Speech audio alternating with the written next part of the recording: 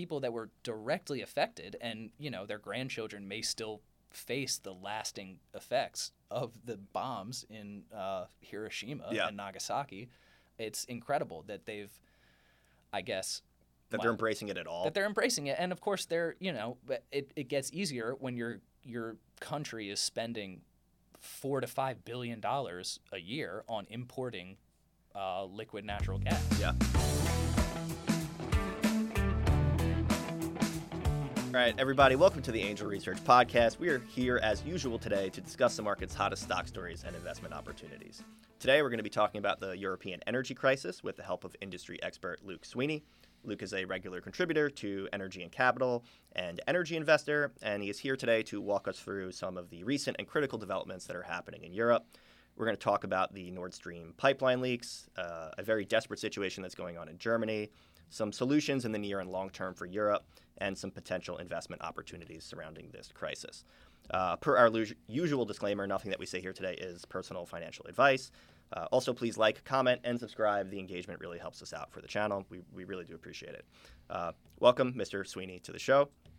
It is good to have you back on. The last time that you were here, we kind of talked about some pretty far-out ideas, futurism, technology, but today I want to get a little bit more grounded and talk about what's going on in Europe. I think this headline from ABC encapsulates the situation pretty well. It reads, "Lights out, ovens off. Europe preps for winter energy crisis." So maybe could you give us some background here as to what's going on? Why are people in Europe turning off their ovens and their lights? And how did we get to this situation where they're facing this global energy crisis? Sure. Yeah, it definitely wasn't a sudden move in this situation. Plenty of things are responsible for the current crisis. I guess as it began, the COVID shortage was the kickoff to all of this. Plants were shuttering down, and when power plants go offline, they can't just ramp back up at a moment's notice. It requires a lot of infrastructure. It requires a lot of energy in order to get back to the point that we were before the initial shutdown happened. Yep. Then, of course, if you've been following this publication at all, you'll understand that the Russian invasion of Ukraine was another huge factor that shut down the world's energy economy. In particular, Europe and Germany were facing the worst of this. They've been buying way too much energy from Russia since day one. It was one of those things that it was a can being kicked down the road. So I think it would probably comes down to like the over reliance on Russian gas. You would say, right? Absolutely. It's all of the everything that the world is facing right now is essentially a withdrawal symptom from being heavily dependent on Russian energy.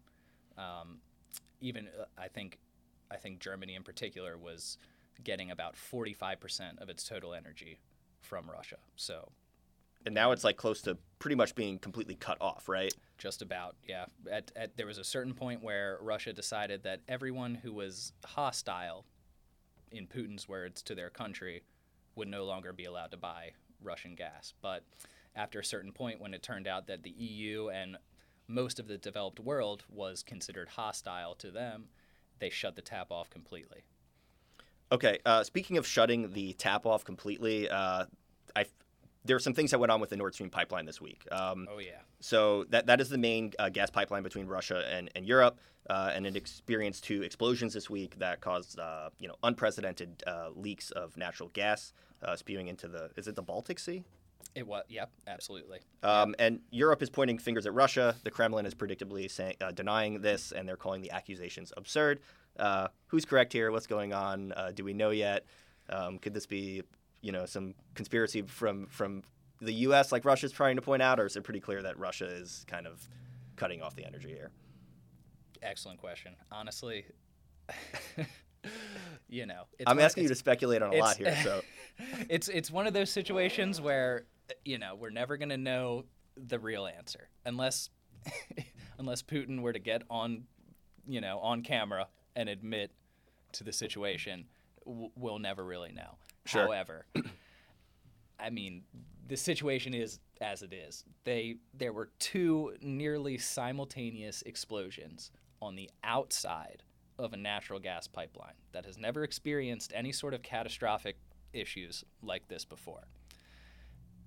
Natural causes somehow don't seem like the most likely option.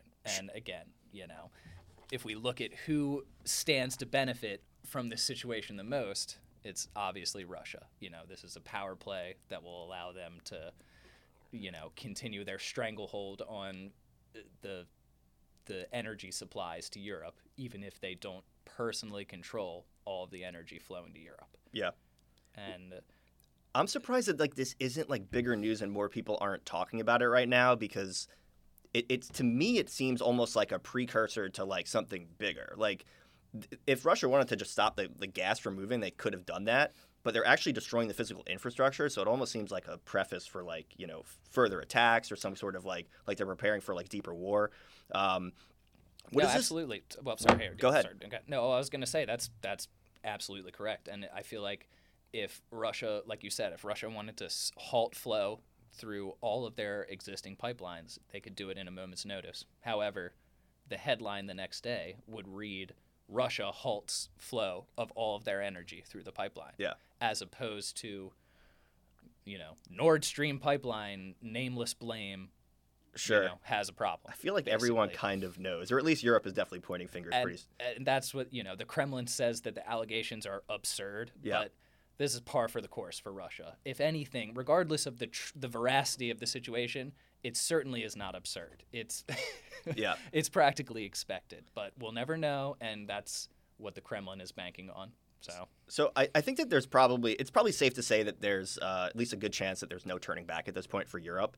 They're either going to need to become energy dependent, or they're going to need to rely closer on trade with other nations, the Western trade bloc, North and South America. What are Europe's options for energy moving forward? How do they cope? What can they do in the near term? Is that mostly an issue of managing demand from their citizens, and then what can they do in the long term to kind of just not have to rely so much on Russia? I think right now a lot of the people in Germany, especially, or in the European Union, in the the broader market, are yelling at each other about the solution to that. I think it's been a real struggle, because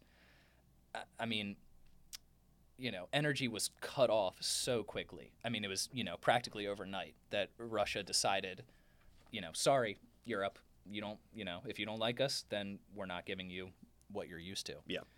But the solution is not something that can just be enacted quite that quickly. No, well, I think the way the markets are responding, it's pretty obvious that this isn't going to be solved anytime soon. Overnight. I think the best. So, Germany and Europe haven't exactly been sitting on their thumbs in this. They have been thinking heavily about the ways to do it, but it just, before Russia really, upped the ante here, it didn't seem like it was worthwhile. But now that Russian gas is off the table, all of those ulterior solutions are coming into play. Sure. So I think maybe a bit of context here that is kind of maybe not everybody is aware of is that it was sometime around in 2011 when German Chancellor Merkel, she was basically kind of applauded for taking Germany off of nuclear power. They said they're going to shut down all these nuclear power plants. But that seems to kind of be biting them in the ass right now. And The Atlantic recently put out an article. They said that was her biggest mistake, as a leader. And in June, Germany put two nuclear power plants back on standby. I know that you're kind of a proponent of nuclear power.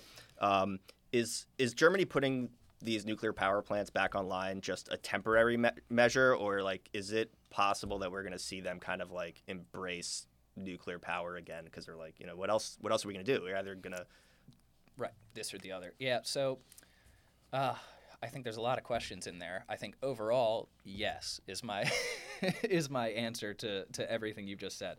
So to start at the beginning, Merkel, 2011, she made the decision that the Germany's extensive nuclear power system should be essentially shuttered. since then, at this moment right now, there are only 3 nuclear power plants running in Germany, and they have a laughably small capacity compared to how much energy Germany uses on a yearly basis. It's been said that, another journalist said that Meghan Markle's biggest mistake was removing was basically disconnecting Germany from nuclear power.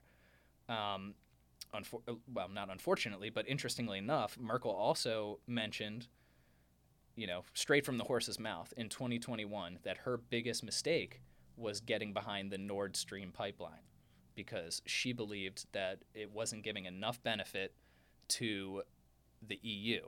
She thought that it was heavily favoring Russia. Gotcha. In terms of just like, well, power imbalance. You've seen that clip, right? Of I think is it at the UN, and Trump's giving a speech at the UN, and there's a bunch of it's a picture of the German, it's a video of the German counselor, whoever is there. And he's basically saying, you're too reliant on Russian energy, gas. And they're just laughing at him.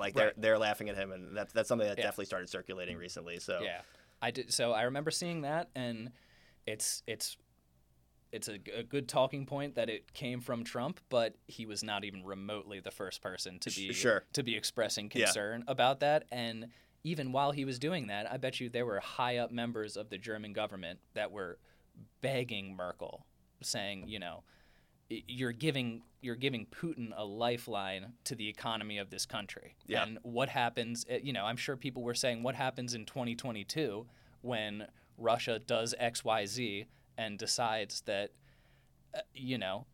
Germany's business is no longer important to us. Yeah. Then, they're going to blow up pipelines, they're going to cut off the tap, and here we are. So Germany seems pretty committed to getting rid of nuclear. What about the rest of Europe? Are there any countries where nuclear is going to thrive in Europe, or is kind of Europe just writing this off entirely? I think right now Europe is having a particularly tough time with nuclear power, despite the fact that they really need it in terms of energy security, in terms of complementary baseload power for other renewables like wind and solar. Yeah.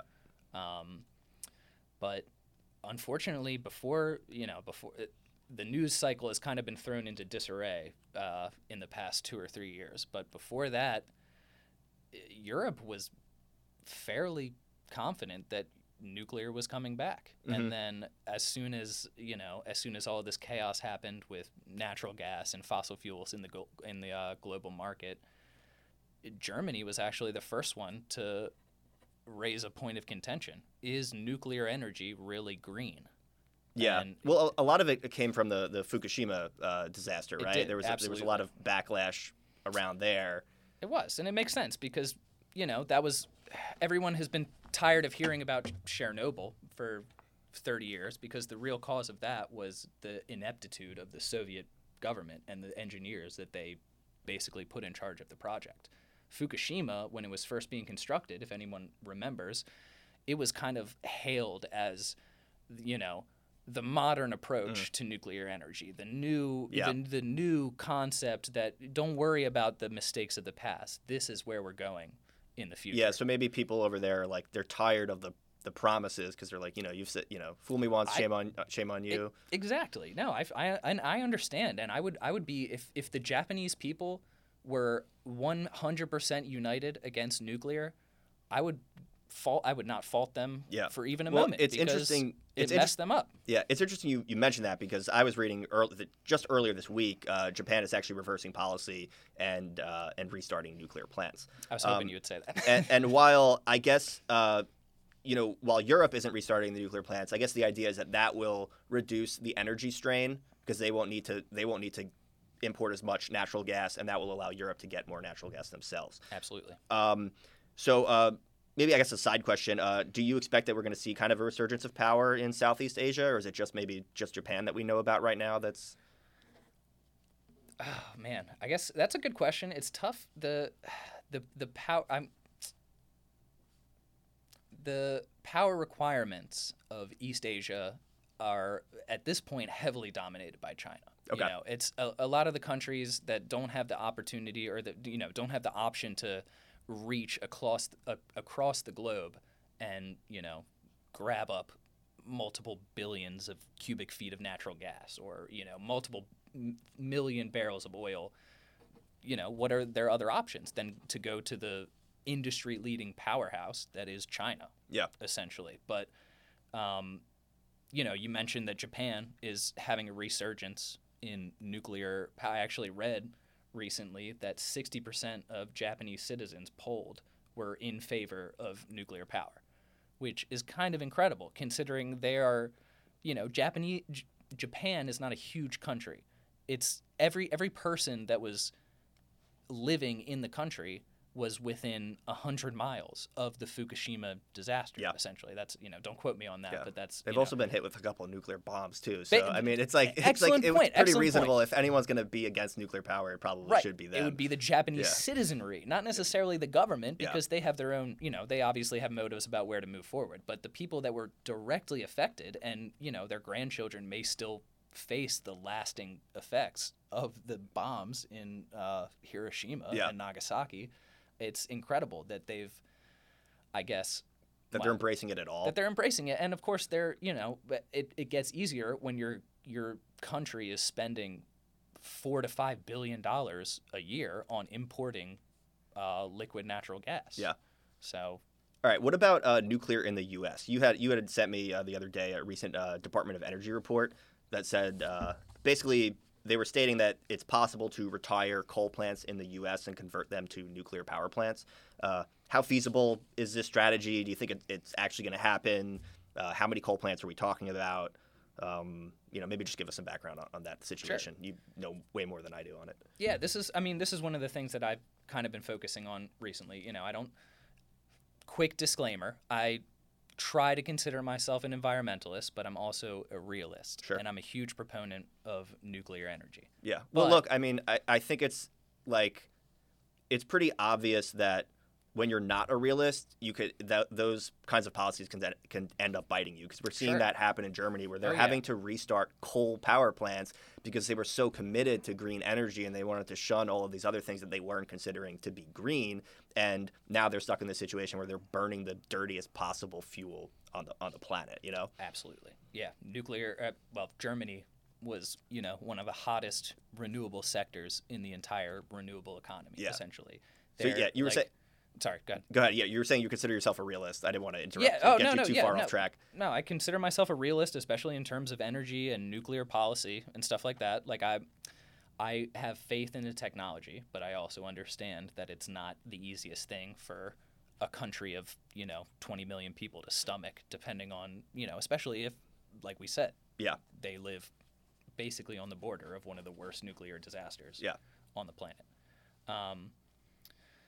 But in Germany, they have an incredibly robust renewable energy program. I don't know if you remember recently, in the last couple of years, there were headlines that basically read, Germany has powered its entire country using entirely renewables. But it was, given for a short time. Yeah, or like not during peak energy right. use or It something was, like that. Exactly. If you look, exactly. Yeah. It wasn't all the time, and it wasn't during a full thing. But what it told people was, hey, we have the potential, if you invest enough, to make this work for our entire country, essentially. And so that's not what's happening right now. Germany only has 3 active nuclear power plants running. Only 2 of them are in this legislation to be kept running, essentially. And in terms of power production, they produce about 69 terawatt hours of power. It's a decent amount. Unfortunately, Germany in general, on a yearly basis, uses about 569 terawatt hours. So it's far from a catch-all solution, but it's one of those things that if you're looking to get yourself off of fossil fuels, it is absolutely necessary to have in conjunction with wind and solar. Gotcha. That, Germany's been a leader in. Sure. Essentially. Okay, so speaking of alternative energy sources, just going back to the coal power plants, the conversion in the U.S. Sorry. No, you're fine. I guess how many of those are we talking about, and how likely is it that we're going to see this happen? What does that whole process entail? Yeah, sorry, I No, got you're off on fine. a bit of a tangent there, but yeah. So in terms of the Department of Energy, they basically provided the first official say-so. They were the first government to really dig into this. We've had plenty of private companies.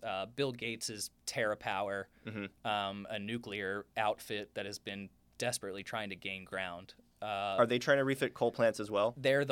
So far, they're the only company that has at least tried to do this. They have a facility that that they haven't disclosed the full details about, but they're expecting by 2026 to have entirely retrofitted a coal power plant to work with nuclear.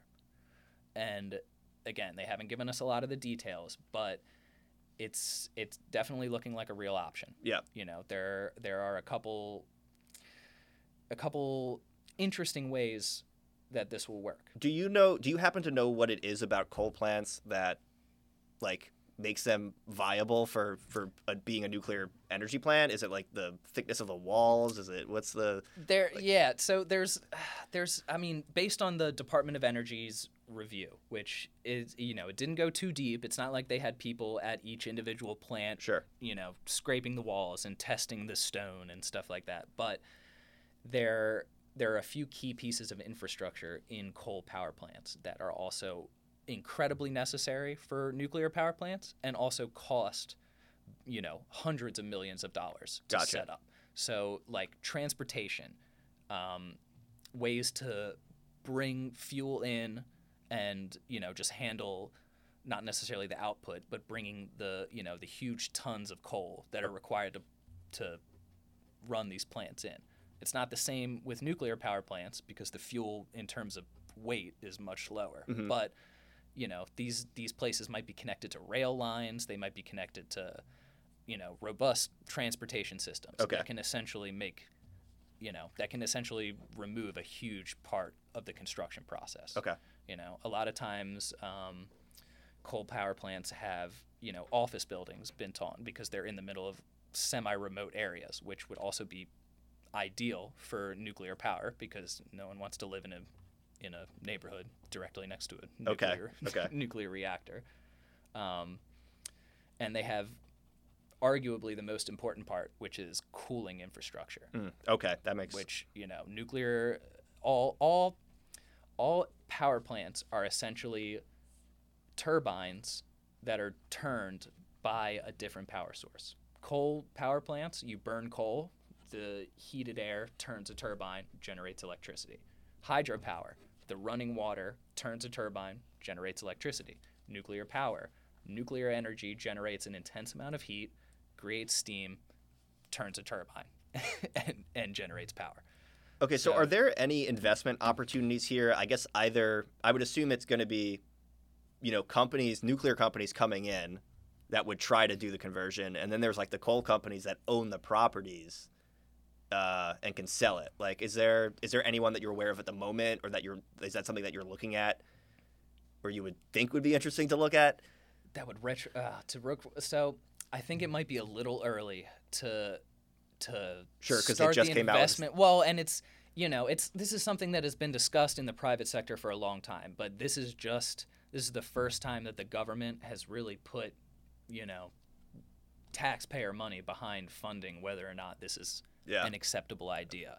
I wonder if it has the timing of that has to do with all this energy situation that's going on, and if we're trying to become super energy independent. And absolutely. I think it's undeniable that the world, and I think the U.S. in general, is trying to become energy independent, because if you look at what Biden is funding recently, the chip shortage was a problem in the world, so he signed the Chips and Science Act, and now we have billions of dollars going to create a domestic semiconductor industry. Yeah, I would say I think it's fair to say that the economic theme over at least the next decade is going to be deglobalization and kind of this schism between at least the East and the West. Absolutely. No, because back in the days of in the 90s and the 80s when globalization was the big push, it rewarded a lot of the world. Nowadays, the world is globalizing energy, and look how that's affected Europe. You Yeah. know, Germany in general, or Germany in particular, is has not been benefiting from globalization. It's definitely to an put it ugly lightly. situation for them. I have a Absolutely. buddy who's going to Germany for his honeymoon in a couple months, and I'm like, oh man, that might not be fun. Don't invest while you're there. All right, let's move beyond nuclear. Kind of last thing I want to talk about today is liquid natural gas, or LNG. So Perfect. if Europe can't get its LNG from Russia, America to me seems like an obvious option. America recently became the largest exporter of LNG in the world. Germany earlier this month began building, or maybe it acquired, a fifth LNG import facility. They're saying that it's green because they're saying that the terminals can also store hydrogen in the future. So that's kind of the argument they're making, but I think really they're doing it out of necessity. Absolutely. What does kind of this roadmap look like for Germany in terms of these import terminals that they're building? How many? Is it just going to be this 5? Are there going to be more? How long is it going to take to get them online? Yeah. So the most recent one I was digging into a little bit after we were talking about this. The most recent export facility that they finished, those things don't just go up overnight. It was most definitely in construction before all of this chaos started happening, because you know what I mean? Like it got basically, the ribbon cut right as all of this was happening. So Gotcha. I bet you Germany wishes they could have 3 of those ready to go right now. Mhm. But unfortunately, that's a huge piece of infrastructure. It's basically like constructing an oil rig in, in a small amount of The time. fifth one that they just picked up, it's like it's like a floating one. Did they I guess they maybe moved it from somewhere else, or they purchased it from somewhere else? So that's where I was going next. These floating pipelines that they talk about are essentially just giant shipping vessels that are retrofitted to have enormous liquid gas storage or oil storage. Gotcha. Or whatever. But that, you mentioned investment opportunities. That was what I was going to mention as a the company that's providing those. Absolutely. Because is that something that you're willing to tell us right now, or is that something that you're kind of giving your? I don't know. Well, so I'll point you guys towards it in terms of a general gist of it, but I'm not sure if I have a specific play to go there. You might have to check Energy Investor for that one. Sure. But so taking a step back and looking at Europe as an example, they had a rock solid energy distribution system through Russia. Rock solid being the debatable term, but once that solid distribution shut down, flexibility became the name of the game, basically. And so these floating pipelines, a couple of that we've been, paying attention in Energy Investor, they are the flexibility and the capacity that has essentially kept Europe alive, because Germany has probably 3 or 4 of these floating pipelines, sitting offshore, full of liquid natural gas that can essentially, come straight to them. Sure. And give them the energy security that they've basically lost from Russia. So floating pipelines is definitely one of the and there are companies that basically just operate these pipelines, and basically they rent them out, or lease? Is it like a lease? It's through like a lease program where a company will have a fleet of 10 to 12 vessels. I think is the usual average, and they operate on contracts that say, hey, I need a huge amount of natural gas right now, and they're essentially the only company on Earth that can meet that need. Yeah. Basically. Flexibility is the name of the game. I think that's actually pretty. Truly. I mean, what are the other options? I mean, it makes sense. It makes sense because things are so chaotic right now. I mean, that seems like a actually very valuable asset that company might have. Well, and I mean, building an LNG terminal, the LNG terminals in America took 7 to 8 years. On average, each one to build. Mm-hmm. So that's not something that you can just snap your fingers and call it a day. Yeah. Are those LNG terminals? I would expect that a lot of the imports that they're going to be taking are from America. Are there other countries though as well where they may be getting their LNG from? Yeah, I guess at this point it would be great to ask our viewers if you can guess where where the next shipment of LNG is going to come from. I'll pause for a minute and let you guys think about it. This is not an interactive podcast. I know, right? No, surprisingly, it's going to come from the Middle East. Yeah. The United Arab Emirates and Qatar in particular are more than happy to middleman either gas that they produce or just buy Russian gas on the cheap, mark it up real quick, change the name, and send it on over to whoever needs it. Gotcha. So we're definitely in a weird middle ground in terms of the energy economy. Yeah. So that's anxious investors. That's a good place to look out for. All right, cool. That's pretty much everything I had on my list to chat about today. Is there anything else you want to plug or anything that you think that investors should be paying attention to right now? I was taking notes just before coming in here. I was reading one of your articles on like battery materials and EV demand. I didn't want to dig too much into that, but I figured maybe you got something to. No, that's a fun side tangent to go on. One of the more, I guess, predictable transitions that we're heading for is the electric vehicle transition. I don't know if anyone watching this has bought electric vehicles, but in the next 10 years, it's going to be a lot more common. Teslas were kind of the unicorn on the road, that you would look out and be like, oh, look, there goes a Tesla. But nowadays, they're a lot more. Do you know what the market penetration is at this point? Because I feel like I'm always hearing this like all the time. It's like electric vehicles are going to take over, and Tesla came out and people started buying Teslas. But like I still like it's only a couple on the street.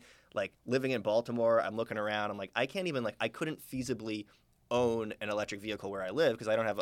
My townhouse doesn't have a parking pad. Right. There's plenty of street parking, so it's like what would I do with an electric vehicle? It would just die. Yeah. And that's everyone take note. This is the literal. This is the most common argument against electron. I mean, not to say it's an argument, but it's the most valid concern for people, looking to potentially get. Yeah, I've read somewhere that it's something like at least like half the population in the U.S. doesn't have access to a carport or a garage. No. So and if you don't have that, the public infrastructure is lacking. As a personal, I went to LA recently to visit my sister, and we rented an electric car. And from Hertz? And did you get a Tesla? It was from Hertz. We didn't get a Tesla. We got a Polestar 2. Oh, okay. I like the Polestars. Awesome. It was beautiful. Yeah. It was a great car. That's Volvo, right? It is Volvo recently spun off their luxury brand to be their electric department, and now it's Polestar. How's the interior on that car? Because that's my freaking beautiful. Is it nice? That's my biggest complaint for Teslas. No, it's absolutely. That's what people say is that they're an electric car with an economy interior. Nice, the Polestar was like a luxury Volvo SUV. Yeah. With a totally glass roof and 500 horsepower, basically. They don't offer you the Porsche Taycan? Sadly, that was reserved for the, what did they call it? The Hertz Dream Car situation. Oh, really? They actually do have it? Oh, they absolutely do. They sick. Also had the option to get a Nissan GTR. Oh, that's pretty cool. There were a couple other ones. I think they had a Porsche 911 and a couple other, super awesome. All right, cars, sorry, I got you way off track. I have no idea what we were talking about. You got the EV when you rented it. And you're talking about the infrastructure. EVs, and we were in LA, in California, arguably the most EV friendly state on the planet. And we drove around total for the week trip. We probably spent about 4 hours driving around trying to find public chargers. Oof, rough. Because we went to one that was listed and it didn't work. Ugh. Then we went to the second one and the touchscreen terminal worked, but someone had kindly ripped off the charging port. Oh, do you think that was someone that owns a pickup truck? What's up with these? That's what we were thinking. Is that someone from? I think it's so funny. There's these wars that are going on right now between people who environmentalists and then the fucking people who are just running what do they call it? Rolling coal. That too, or local governments. Get over it. Yeah, some people have different cars than you. That's bizarre. No, recently, I don't know if you guys saw, but I think sometime last year, North Carolina got an initiative where they were basically putting free public chargers across a certain amount of time. So a another politician for, you know, a denomination that we won't mention right now, decided that wasn't going to work for him.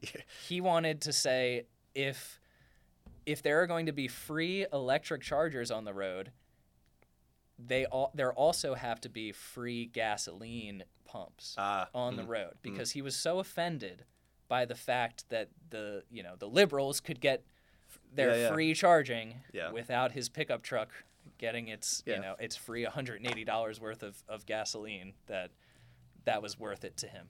How much does it, dude, what's the cost of like charging an EV? I'm glad you asked. When we charged up the Polestar 2 on a level 2 charger, so it was fast enough to charge it in maybe 2.5 hours, paid $8. Really? Oh wow, that's full battery. That's pretty fantastic. Full battery charged. That's pretty fantastic. I mean, it's a pain in the ass that you have to wait 2 hours, but it was kind of annoying. But we just kind of parked it, plugged it in, and then went and got hammered at a taco bar. So nice. All right. Yeah. So any opportunities in terms of investing on that battery demand? Are we just going to see, is lithium here to stay? Or is that that's it? Oh man, how much time do you have? All right, we'll save it for next time. Okay, Luke, yeah. No, we'll get into lithium next time. I know that you're deep into that. Yes, is my answer. We'll see you guys next time on that one. All right, cool. Everyone, thanks for watching, and we'll see you next time. Also, like, comment, subscribe. The engagement really helps us out, and we'll see you next time.